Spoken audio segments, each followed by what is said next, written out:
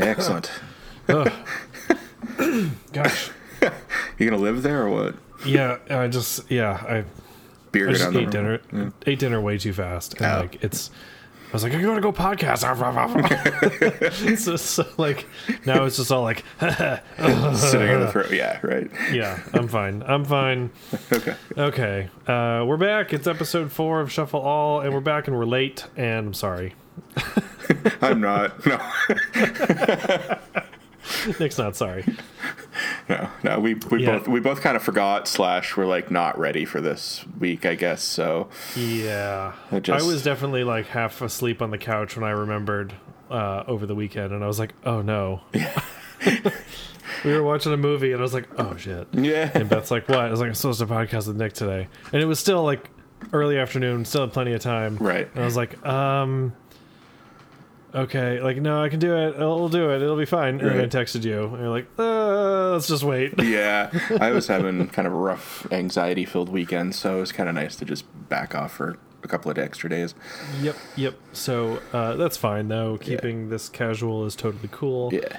And, maybe it's once every week. Maybe it's once every 2 weeks. We'll figure it out. Exactly. So anyway, episode 4 of Shuffle All. Here we are. Let's see, today's Wednesday. I've been deliberately trying to not listen to a ton of stuff this week because I don't want to, I still want to talk about what I listened to last week. Right. And kind of our homework assignment from last week. Right. We had some weather here, so I worked from home on Monday. And when I work from home, I tend to not really listen to much. I just kind of prefer, the total silence. Right. Because offices are very noisy, very busy places, and working from home, I get to just sort of sit in quiet, and it's kind of nice. So between that and mostly yesterday and today, I listened to some just chill hop and actually a few podcasts. So just been laying low in that regard. But we'll talk about what we listened to last week. Yeah. We had UNH straight out just canceled on Monday, so it's kind of nice. They texted us at 4:30 in the morning, we're going to delay till 10, and I was like, ugh, we never get a snow day.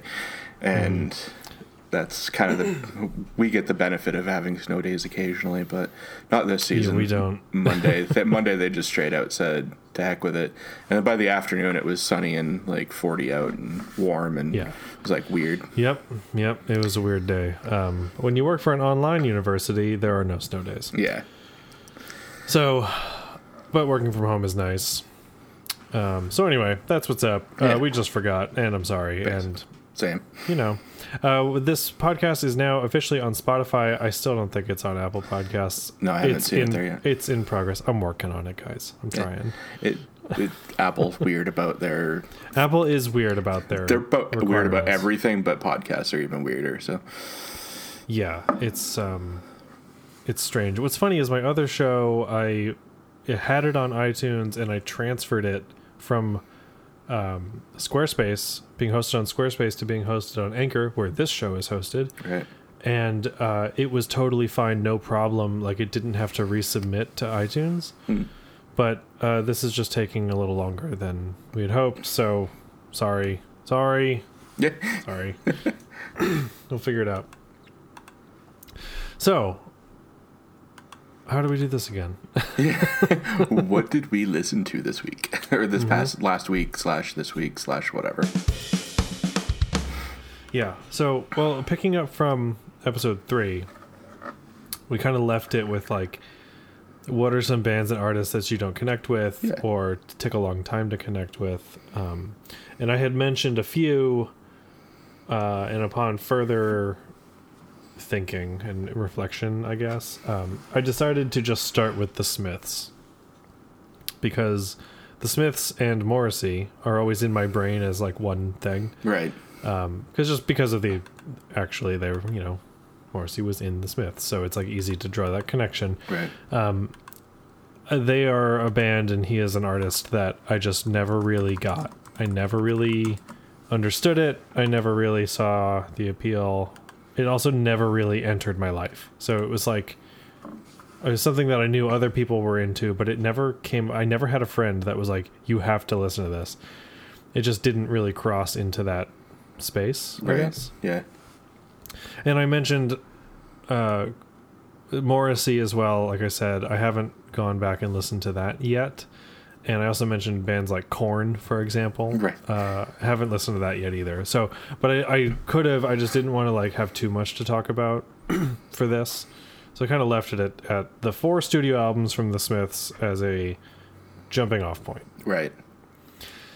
I also listened to a bunch of other stuff throughout the week, but I guess let me start with the Smiths because picking up from last time, I started by listening to the Apple Music Essentials playlist, and I was like, it started to play How Soon Is Now. Yeah. That's like and I was really the only major song from them that I know. That's exactly what happened to me. And I actually, it came on and I was like, oh, I know this song. And I never knew that it was from the Smiths. I just thought it was music from some band from that era that I would know if someone had told me, not expecting it to be the Smiths. Right. It almost sounds like a Cure song or something like that, actually. Yeah. Or like Tears for Fears or something. Yeah, maybe, something kind of like none of those bands would have surprised me, right. Basically. So, anyway, I decided that was maybe not. I had a whole week to do it, so I was like, let me just do the deep dive. They have 4 studio albums. I'm just going to listen to one a day, and that gives me 4 days. I have plenty of time. So I just ran straight through in chronological order, and I did notice. I don't honestly remember the names of them. Unfortunately, is the first one self-titled? Is it the Smiths? I couldn't tell you to be. Let me take a look. Then I know like Meat is Murder is somewhere in there. Meat is Murder is second, and then The Queen is Dead is third, and then something. I can't remember the name of the fourth one. Yeah, so the Smiths, Meat is Murder, The Queen is Dead, and Strange Ways, Here We Come. Yes. Okay. I listened to those, and a friend of mine from high school is like a diehard Morrissey fan. Like I mentioned, would throw himself in front of a moving train for Morrissey. He posted on Twitter today. I guess Morrissey announced a show in New York or something, or Philly. I don't know. Yeah, he's doing it. He's doing like a Springsteen on Broadway, but he's doing Morrissey on Broadway. Cool. Okay. So he saw tickets for that go up, and they were, I'm not exaggerating, they were like $300-$400 a piece, and he was just like, well, here we go. Right. I don't actually know if he bought them. Right. I'm assuming he did, which I told him, like, that's insane. I would not, doesn't matter who it is, I would not pay that much. Not but so I've been talking to him a lot about the Smiths, and just sort of like, I was like, oh, I'm going to try to do the Smiths and Morrissey this week. And he's like, are you sure? That's like me saying, I'm going to listen to all of Nirvana and the Foo Fighters this week. And like try to get it as a thing together. I was like, all right, fair. So let's do the Smiths. And we had a conversation on Twitter about it. He pointed out that sometimes it's just too late for a band to have an impact on you. Right. And it depends on when that band kind of comes into, or when that music comes into your life. Right. Considering it never came into my life until now, after having talked about that, I think it might be too late for me. And I listened to it kind of with purpose. And I thought each album has moments on it that I really like, and the rest of them were just sort of there. They were just fine. It was okay. It was fine. Right. How Soon Is Now is their, even if I've heard it, I would say it's their biggest hit. That song is 2 minutes too long. Yeah. There's that, and There's a Light That Never Goes Out is like their other major hit. Mm-hmm. And that one is probably about a perfect length. Okay. I couldn't tell you any of the other titles because I just put it on and put it on my headphones and put my phone down. But and just looking at it, I actually kind of forgot that Girlfriend in a Coma was by them, and I actually only know the Joshua Radin version, or Radin. I never really figured out how to pronounce his name, but he was a dude who kind of got his start thanks to Scrubs, and he did a cover of it, and that was really about. And I more prefer his version because it's better. So.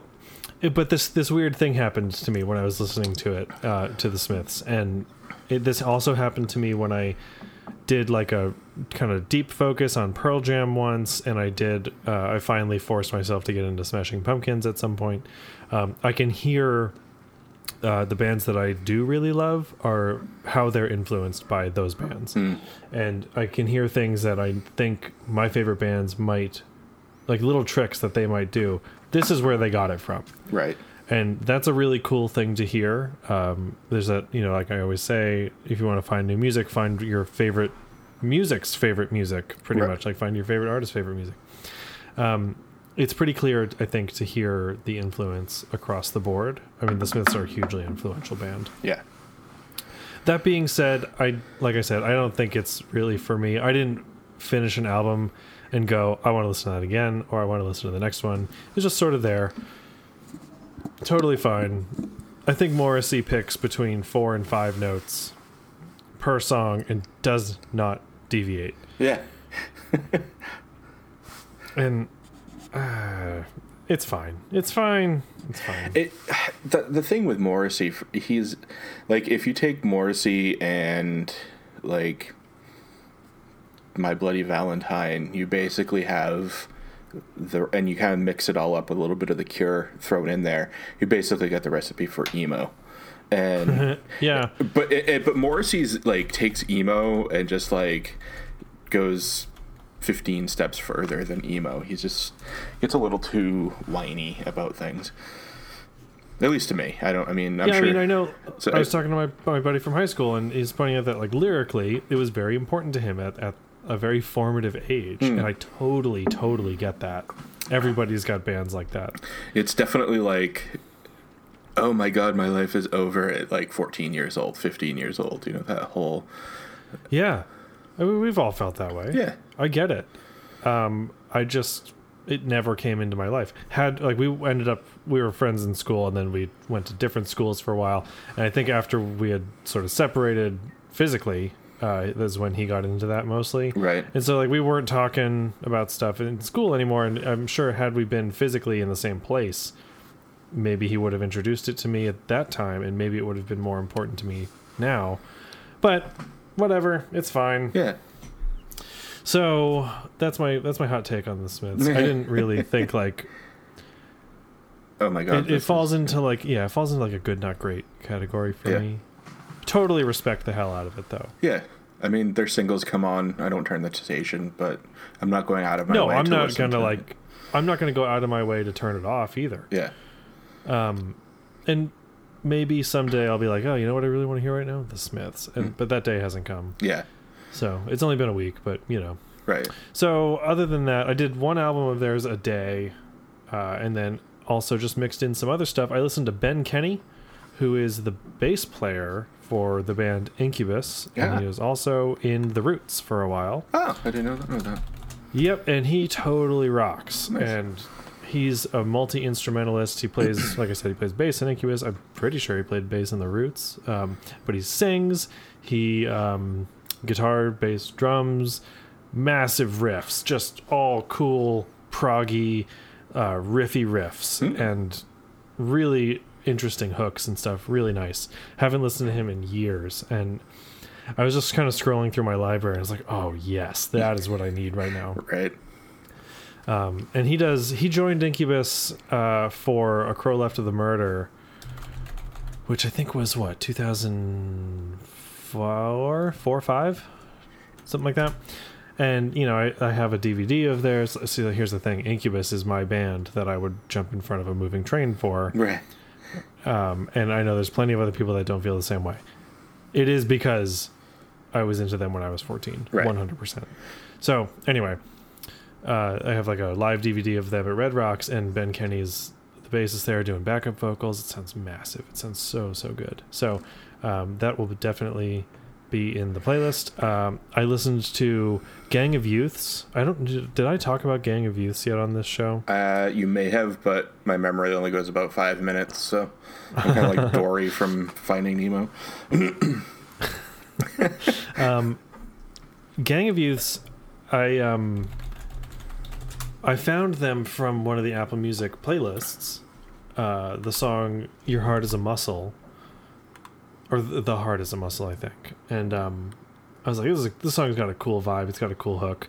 So I checked out their album. They have an album out called Go Farther in Lightness, and I cannot stop listening to it. It's in my top 5 from the last 12 months for sure, and I just love it. It's really long. It's a really long album, which is super cool. It's kind of concept-y, but like in musical motif, not so much like lyrically, right. you know. And the first vibe right out of the gate, it's got this like Springsteen feel, like a very classic Springsteen piano kind of sound. Interesting. And he kind of sings in like this sort of very sort of sing-songy, not talk singy, but like kind of at the bar with the piano, sort of sing-songy. Okay. But then it picks up and it's really kind of more their style, and the rest of the record is just a friggin' masterpiece. I wouldn't call the rest of it Springsteen at all, but right. I think that first intro to that first song is pretty clearly a nod to Springsteen. Right. I just love it so much. And they're from Australia. They're not super huge here. They played around here a while ago, but I wasn't able to go because I had like spent too much money on concerts. It was like 2 days before I was going to see a different concert. But really, really fantastic songwriting, fantastic sounds. Love that record. Nice. I listened also to Tesseract. Never heard of them. Which is like Tesseract is they're like prog metal. I would say prog for sure. Are they from the US? They might be from Canada. Tesseract. Let's see. Nope, not a 4-dimensional cube. That's not what I want. I want Tesseract band. Oh no, they're from. Wait, no. Tesseract band. Oh, they're from the UK. I don't know why I thought they were from Canada. But anyway, really, we talked about Tosca on a previous episode. They're right up that alley. Ooh, I love Tosca. So if you're into Tosca, you will be into Tesseract. Nice. Dude's got a great voice. The band is just like riffy, proggy, really tight. Nice. Really cool stuff. And then lastly, I listened to St. Vincent's latest release, Mass Seduction. Nice. Really all over the map this week. Yeah, I'm kind of in the same boat. St. Vincent's an interesting artist because like her album before this last one, I couldn't get into it at all, but this last one has so many like great songs on it. She's an interesting artist. She's really interesting. Yeah. I agree. And she's one of those like, I don't know, she's an artist where I think maybe I don't always realize how much guitar there is in it at first, right, because of how it's written and how it's produced. But she is the next guitar hero. She really is a good guitar player. Like she's a fabulous guitar player. She's right up there. Like you think of John Mayer and stuff like that, and St. Vincent is, I think maybe because she's just not mainstream popular, but she's like indie alt popular. So like, right. But she's definitely right up there. I remember she was on SNL a few years ago, and I'm like, oh, she can play. She can play. She's got this custom model from Ernie Ball Music Man. Yeah. That is the coolest custom guitar ever. Like I tend to not super care about custom artist models. If you're just joining us, I'm a guitar player. You talk about custom guitars. The number one custom guitar of all time is the Les Paul. People often forget that the Les Paul is an artist model. Right. Of course, by now it's really not, but yeah. That's where we're at. I do own a Zach Myers guitar, who's the guy from Shinedown. I could not name you one Shinedown song. They actually weren't too shabby, but they've gone down that like... Could not even tell you the title of one. But I walked into a guitar store, saw this gorgeous instrument, right, and was like, I've never seen anything like that from this manufacturer. I need it. And I played it, and it's great, and I still have it, and it kicks so much ass. But again, not super into the artist thing. However... Right. If someone was like, do you want a St. Vincent? I would be like, absolutely yes. Yeah. I want that St. Vincent custom guitar. Partly, and I don't usually feel this way, because it's hers. It's so cool. Right. it's got this weird, it looks like a bow tie kind of. Yeah. But it's not really like, it's also not, look at that weird guitar, which is like really great. And Ernie Ball and Music Man just makes killer instruments these days. They're crushing it. Yeah, they have like this. It does kind of look like all black. It almost kind of looks like a Fender, the Jazz Master guitar or whatever the sort hell it of. was. Yeah. It's pointier than a Jazz Master. Yeah. But Music Man has some history with Fender, so there's a whole thing there. Now, granted, she designed this guitar with them, but still, great musician, great album. Just there's such a wide range, and I love it. The song "Happy Birthday, Johnny" is like this, like crushing, like emotional. Like it's just piano and voice and piano and vocals, and it's like so intimate. Yeah, I love the feel of it. But then like Pills is on that record, and the title track "Mass Seduction" is just huge. Yeah, I want to say it was Los Angeles was like the song that kind of got me into her. And yeah, if you hear any whining in the noise in the background, it's my dog.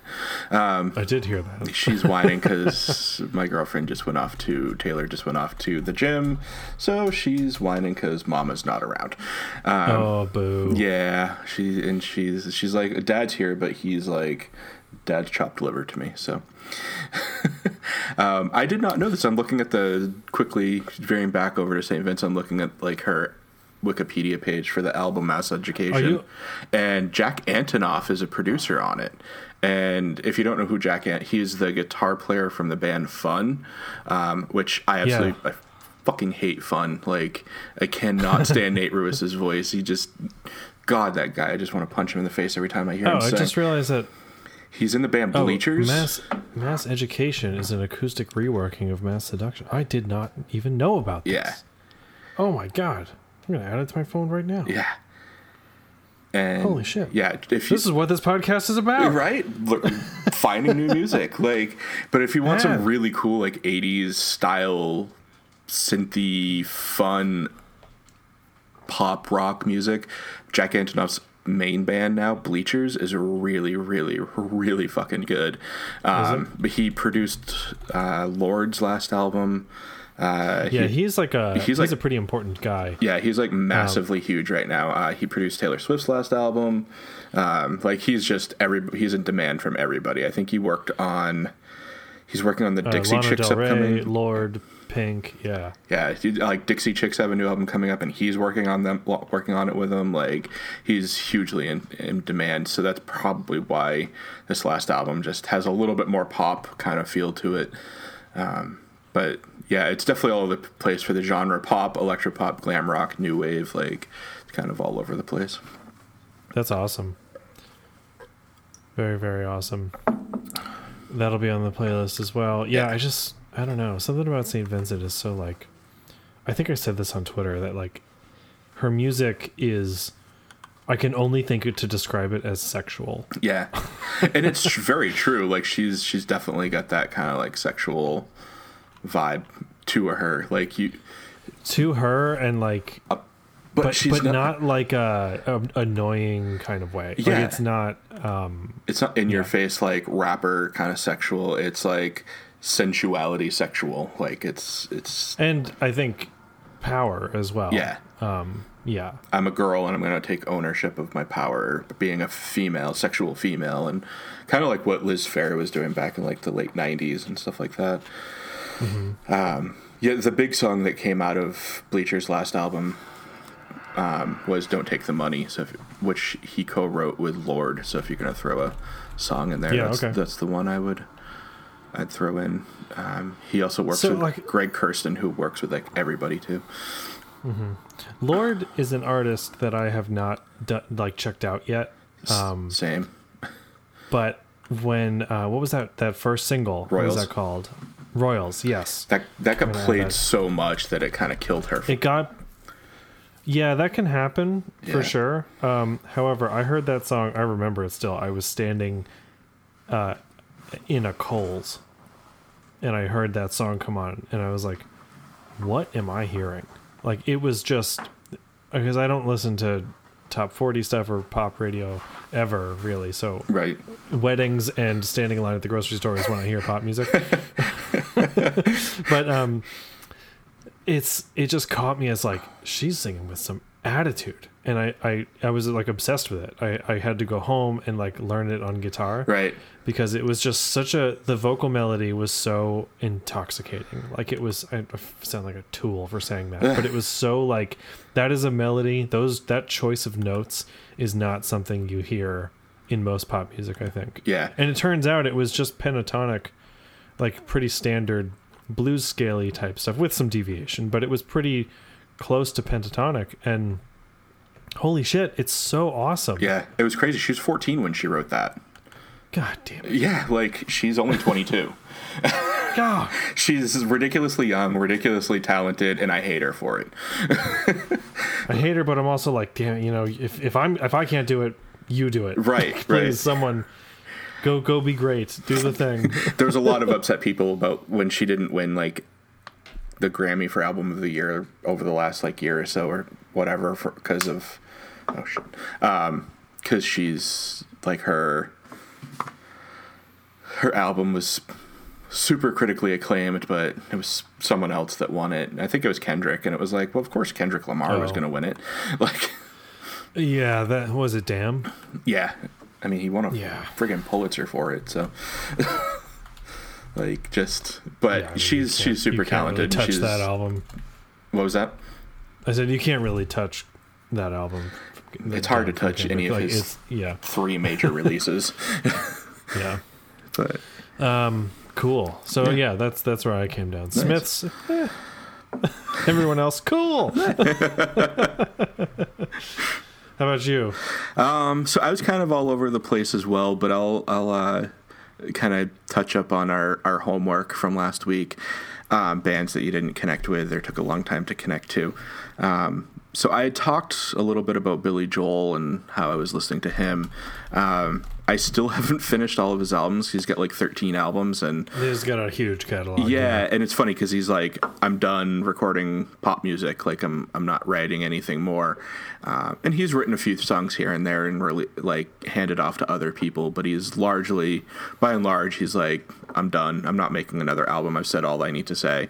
Yeah. But there's still a pretty big like backlog of his work, and I was watching an interview with him the other night. Because he was recently, weirdly enough, on Stephen Colbert, and Stephen Colbert joking was like, "Hey, really? Yeah." He was like, "Hey, you know, like when are you going to release another album?" And he's like, "Yeah, I've said all there is I need to say." And he was like, "Elton says you should record new music because him and Elton do like this piano to piano tour. They tour together, yeah. Yeah, and they're like really good friends and everything. And he's like, I've been telling Elton for years that he's been recording too much. Like, so like they had like this kind of fun back and forth. And but it's really interesting to kind of jump back and follow Billy Joel from when he was just a singer-songwriter to into the 80s now. With him. So I never really connected to him because he's that quintessential mom rock, basically. Like he's adult oriented music, like that you'd hear it on Delilah at night, you know, that kind of stuff. Occasionally safe, kind of reserved. Yeah, James Taylor, like, you know, that kind of stuff. Carole King, and they're good musicians and they're great songwriters and everything, but just not when you're younger. You want to go for Led Zeppelin and Nirvana. You want stuff that's, it's gonna either like make you want to shake your ass, or it's gonna make you like you want to light something on fire. Yeah, bang your head. You know, you want to do stuff. Yeah. So, and I did do that earlier in the week. So when I got to Iron Maiden and Judas Priest, but like, so, but Billy Joel's is one of those artists. So I never really connected with him outside of his bigger hits. Uptown Girl's always been a favorite of mine. I've always thought that was fun, and The Longest Time, and those come off from a specific album in which he was trying to record. He wanted to do an album of songs and styles that he loved, and came out perfect. Uptown Girl is his rip on Frankie Valli and the Four Seasons, and as soon as you know that, you can totally hear it all over the song. Oh, for sure. And The Longest Time is his ode to do like late 50s street doo-wop music, and he recorded every single voice that you hear on that. So all of the background oohs and ahs and all that stuff is him. It's like, he said it's something like 13 or 14 tracks of him singing.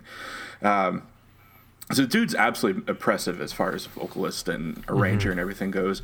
So kind of researching a little bit of this stuff has made me go, wow, okay, he's kind of an interesting dude. And then just listening to the music, finally, I'm like, wow, okay, he can play his ass off. He's an absolutely phenomenal piano player, and I had no idea that he was. He's just always been that piano man dude. But he has some tracks that are instrumentals, and you can hear that he's a phenomenal piano player. I found out that his dad was a classical pianist, like touring classical pianist. So it's kind of in his blood. And I think part of his thing was that he's never, like Joel himself has never been satisfied with him, from what I've read, that he's never been satisfied with his own piano playing because it's never been up to snuff with his dad's. So he's kind of got that like whole dad thing in his, so like there's a lot to him, and it just kind of doesn't seem like there is. Well, I mean, you're one of the best selling recording artists of all time. I think you can ease off, but but he's he's got the same kind of issues that we all have, and but just listening to it is just like really, his first album is very simplistic, laid back, just a piano, and some other things. Like, it's not much. And then you start to see the progression. And I just finished up the album Glass Houses yesterday. And that's his album where everybody was kind of making fun of him for being the dad rock, like the mom rock kind of, the wuss of pop music, basically. And so he kind of recorded some... I saw a review that was like, this is Billy Joel's version of punk music. So like it has oh, right, here it is. Stephen Thompson or Erlewine wrote, it may not be punk, then again it may be his concept of punk, right? But Glass Houses is the closest Joel ever got to a pure rock album, and it's really good. Like, it's really close to it. It has It's Still Rock and Roll to Me, You May Be Right. So it does definitely have those kind of more harder rock songs, but that's the first half. The second half is him basically doing Billy Joel, and it's really kind of almost dull, actually, because it starts off so strong. The first 5 tracks are amazing. You May Be Right, Sometimes a Fantasy, Don't Ask Me Why, It's Still Rock and Roll to Me, and Ask for Lena, or All for Lena, and they're really great. Like, it's a really great first half, and then the second half, it's like, how did you not like do something like the first half? It was just kind of weird. Right. So I've still got a few more albums to go, but I'm like fully on board with Billy Joel, and it may be because I'm older now. I'm going to be 36 in May, and maybe I'm just finally hitting that time of my life where... Right, you need to be seasoned in order to like get Billy Joel. Yeah, you know, like it just, maybe you'll also just fall into liking James Taylor, and like it'll really resonate with you on a different level. Yeah, well, there's days where, well, and I mean, it's fun. It's easy to make fun of James Taylor because it's James Taylor. I've seen fire and I've seen rain. Like, he's just got this really gentle voice, and he's got like a lot of drug issues and stuff in his background. Yeah, not as bad as kind of Jackson Brown, who is like super abusive. But James Taylor, all those guys, like, there's, I forget what the hell documentary it was, but they basically blow the lid off the whole relationship. Oh, wait, I think it was the Eagles documentary. Yeah. They talk about the relationship between the Eagles, Jackson Brown, James Taylor, and what was that woman's name? Linda Ronstadt. Yes. Yeah, because they started all off kind of together. Yeah. Well, because the Eagles started off as Linda Ronstadt's backing band, and they were Glenn Frey was like friendly with Jackson Brown, and then they all kind of got together. Like, they were all, it's weird juju going on with that whole thing. But I mean, James Taylor's got that whole, really good guy attitude and easy listening, adult listening. Contemporary. Yeah. But he's a phenomenal guitar player. Like, you hear a James Taylor song and you're like, that's James Taylor. Like, and it's not like he's him. he just doesn't shred or anything, but he's got this finger picking style that's really pleasant, and he's like, he knows what he's doing on a guitar, and that's something I think not a lot of people pick up. They just kind of hear the vocals and you hear James Taylor and you're like, oh yeah, my mom used to listen to that, like, kind of thing. But there's like all those bands, but some kind of, maybe it is just kind of the time of my life. I don't know. Maybe as I'm getting older, there's just those days where I have a headache and I don't want to listen to something that's hard rocking or whatever, and that's where Billy Joel and James Taylor come in. But I don't know. I don't know what it is, but I'm totally on board with Billy Joel now, and kind of hate that he's not recording anything new. But so this, when you mentioned that before, it got me thinking. When I see a headline from someone like, The Who goes on tour, right, or Rolling Stones in the studio, like those old bands, that are their day is essentially over, right? They're not in the public eye. They will always be in the public eye because of who they are. But their youth is their classical era is far beyond them. Right. And I know that, like, sure, when I reach that age, whether I'm ever in a band that is extremely popular or not, I'm still going to want to be playing music. Right. So, fuck it. Keep playing music. Yeah. However, does anyone actually care when, The Who, or just, I saw some headline today that just made me think of that. Like, when these old bands that you haven't heard from in literally decades are suddenly like, we have a new album coming out. Does anyone actually like, oh, I can't wait for the new album from whoever? Does that matter? There are, for some people, like, if you wander over to the Steve Hoffman forums, there's people that are like, oh my God, Paul McCartney has a new album coming out. And it's like, yes, it's going to be the same exact album that Paul McCartney's released for the last 15 years. Like, right. And then can those albums that come out in currently like that, can they be as good? Like, inherently? Are they tainted? Right. Can nothing ever be as good as the old stuff? Right. Like, or, all that, like, I don't know. Yeah, I don't know what the answer is. Like, if, say, the Stones were really, I think they are working on some new music and whatnot, but I know The Who is working on some new music, and it's like, okay, love Pete Townshend's songwriting, and he clearly still has it because their last album was pretty solid, but it's not going to be mainstream, for one, and B, or two, B, C, F, Q, whatever. Is it going to be just, it's The Who, so obviously it's going to sell some records, or is it relevant? Is, I guess, the question. Yeah, and are you just hyping it up because it's The Who, or like is it actually good? Yeah. Like this whole, it's weird.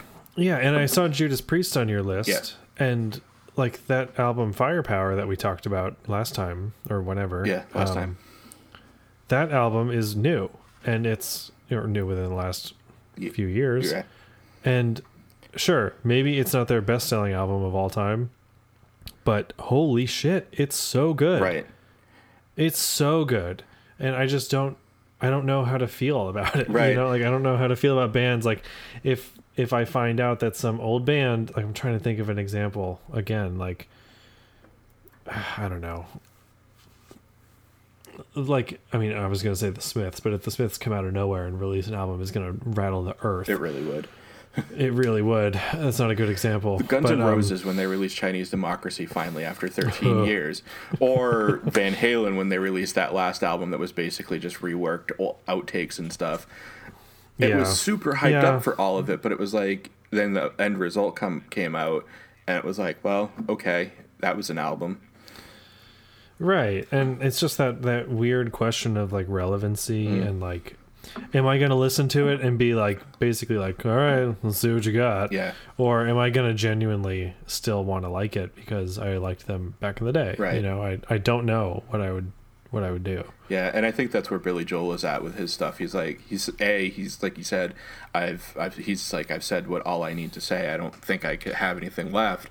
And B, I think, so he's not even going to try. Yeah. And I think that he's just hit this point where he's like, pop music is so far beyond where I left it in 1993 with my last album, that it would be foolish for me to even try. Like, sure. Elton John releases an album every couple of years now, and he has his dedicated fans who still get hyped up and go buy it day of and all that stuff, but you got to be some kind of dedicated. So my parents are both big time Elton John fans. I love me some Elton, and like I do too. I listen to it, and of course, it immediately makes me think of, growing up, right. And my parents, like, exclusively. It's like the soundtrack to Mom and Dad, yeah. And we've been to see him and stuff, and Rocket Man is coming out, the biopic, right? And they're pumped about that and stuff. However, not lining up day one. Probably don't even know when his last album came out. Yeah, it was like 2 years ago. I want to say something like that. Yeah. Yeah, they're just, classic fans of the classic stuff kind of thing. Right. So it's weird. Yeah. We speak of, so, and actually kind of piggybacking parents' favorites. From Beyond Billy Joel, I went to listen to some Willie Nelson earlier. Not my parents' favorite. My parents hate Willie Nelson, and I'm the lone family member that loves him. Dude's a phenomenal songwriter. So many classics from the 50s, 60s, and whatnot. I listened to also someone I never gave a chance. I know of him as like a character in music, and basically. That's it. Yeah, he's like 80 something, still going strong. His son's a musician. And tours with his dad and stuff like that. Has his own band in his own right and is really good. Lucas Nelson. But I listened to Red-Headed Stranger, which is like the quintessential Willie album, and one of the quintessential outlaw country albums, and just blown away by the whole thing because it's very stripped, especially considering what was coming out from country in the early 70s. And because I was on a country kick, I went, and this is where the parent thing comes in. One of my mom's favorites is a Tex-Mex former singer. He's passed away since, but his name is Freddie Fender. He released songs like... I've never heard of him. Yeah, songs like Wasted Days, Wasted Nights, Roses Are Red. Dude's got a phenomenal voice, and you look at him and he's kind of goofy looking, especially in the 70s. He's got this big permed hair, big thick mustache and whatnot, but it's totally just this killer voice. And I mostly added it to my playlist because I was scrolling through Apple Music, and I go through to the genres, and I go to the essential albums, and then I add it to my library as like a file cabinet of, I should get around to listening to this. Excuse me. And so I listened to it as I've been thinking about my mom a lot lately, and she passed away when I was 18, almost 19. So that was 2002. So it was a while ago, 16, 17 years now. And I was just like, I miss my mom. So I'll listen to this in her honor. And the album's okay. Like, it's like most country albums. The album is not the selling point. It's the singles. They just try to get you to buy it all in one as opposed to just individual tracks. But it was just, that warm feeling of good times listening to music with my parents and stuff like that. And then I wanted something that rocked a little harder than some classic 70s country. So I went to Judas Priest and Iron Maiden. And I listened to Number of the Beast by Iron Maiden. And I was just absolutely blown away. I've never listened to it before, and I'm just, the whole time I'm like, this is an amazing album. Now I understand why this is an essential album. Yeah. I mean, both those bands are just genre defining. Exactly. They're just huge. Like like both bands. Just, I listened to British Steel, I think it is, that like Judas Priest. That's kind of the one. That's like the big Judas Priest one. They had like a run from like the late 70s to the early 80s, but just the vocals, the musicianship, everything is so tight. The albums have like these really nice cohesive feel to them. Iron Maiden really went through the whole concept stuff, but Judas Priest, that British Steel album, I think I commented on my Twitter the other day, but just, it feels like it could have been released recently because the production value on it is so good. And I'm just listening to it, I'm like, this doesn't feel like it was released 39 years ago. This feels like it was released last week. It just kind of has that big feel to it. Yeah, I think that's the thing. Like that latest, or I don't know if it's the latest, but Firepower by Judas Priest. It is new, Yeah. and it sounds new. But you take classic. We said this before. You take these classic riffs, this classic style of Judas Priest, and you record it for 2019 or whenever it came out, and it's a different game. Yeah. Like it is massively a game changer. Like when that what is it? The posthumous record from Jimi Hendrix, Yeah. People, Hell, and Angels. When that came out, that was mastered, whenever it was, 2015, 2014, something like that. It's all these old songs, but it sounds like a Black Keys album. Yeah. It's like, it's heavy. Yeah. You know, it's got this like thump on it that other Hendrix stuff doesn't have. And it's weird because it's totally just a production mastering issue from that time frame. Like if I want to, if you were to take, well, Tom Dowd specifically recorded Derek and the Dominoes, Layla, and other assorted love songs in that kind of crappy style. He purposely went for that thing, kind of lo-fi style, but like I want to say, like if he was re-recording it today, it would sound like a completely different album. Just maybe because they wouldn't be on heroin and coke at the same time, but like just because there's so much emphasis on perfection nowadays, so that might be part of it. Not in the same vein. I mean, a lot of that is because of developments in technology. It is easier to get perfection. That's true. But yeah, I know what you mean. Yeah. So cool. Well, shit, man. Yeah. What's the deal with earworms, though? I see this in the notes, and we talked on Twitter briefly. So I just maybe it's something we can focus on for next week or whatever. But I don't know where we're running up for time. But I got 45 minutes or so. Yeah, we don't want to go too long. But so yesterday morning, I woke up and I had "Round and Round" by a band Rat stuck in my head. One of those '80s hair metal bands. No idea why. I'm not a huge Rat fan. I'm not a huge hair metal band fan. Like, just stuck in my head. And so I tweeted it out, and you're like, you gotta just listen to the whole thing the whole way through. And that's the trick. Yeah, and I've never actually tried that to see if it works, but I try. That's the rule. Like, if it's stuck in your head, you got to listen to the whole thing all the way through, right? And it knocks it right out of there. Like, so I tried it, and I couldn't make it through the first couple. Like, I think I made it 30 seconds into it, and I'm like, I can't willingly listen to this song. Like, it just hurts. So I went over back to Iron Maiden and kind of got it out of my head. So this morning I wake up and totally nothing's in my head. I'm at work, and all of a sudden, Dude Looks Like a Lady by Aerosmith gets stuck in my head out of nowhere. Haven't heard that song in ages, like probably a good 6 or 7 months. Like I go through an Aerosmith phase every so often, but where the hell this came from, have not a clue. And I'm just in my head bopping around like, dude looks like a lady, like, and it's just like having a grand old time. And I'm like, well, this is at least a little better, despite the subject matter totally not being appropriate for 2019. But like, I'm like, yeah, it doesn't age well. No, but I'm like, so it's kind of like getting songs stuck in your head. Like I've actually, around this time last year, I had a couple years ago, I had a weird mashup of Madonna's Papa Don't Preach and Notorious B.I.G.'s Big Papa stuck in my head. So it was like Big Papa Don't Preach, kind of like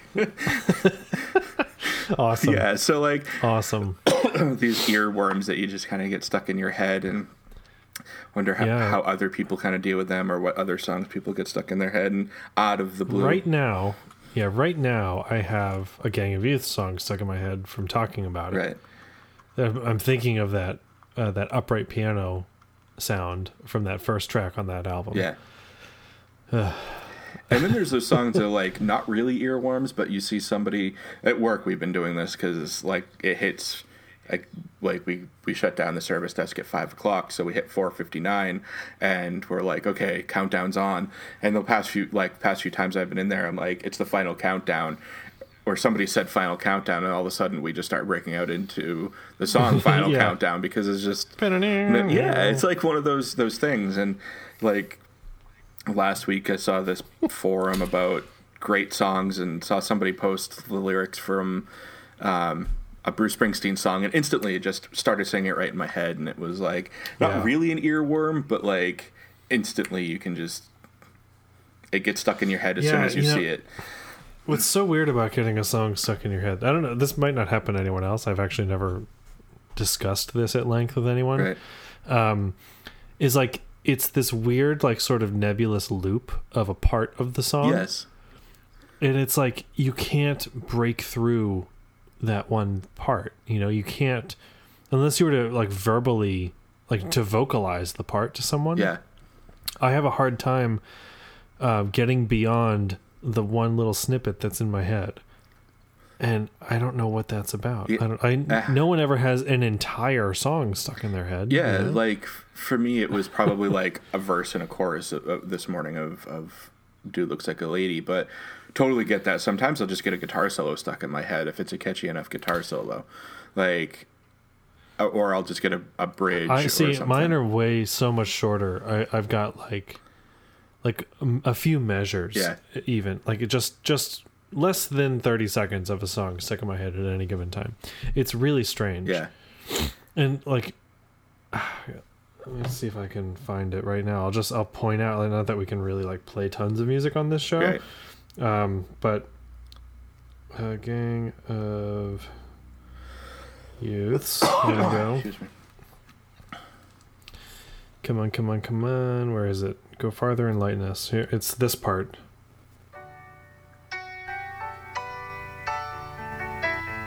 That's it. Yeah. I think that's probably enough to keep us in the clear from, someone. That's all of it. Yeah. And it's just that part is just like kind of casually like that's moving along. Way too funny.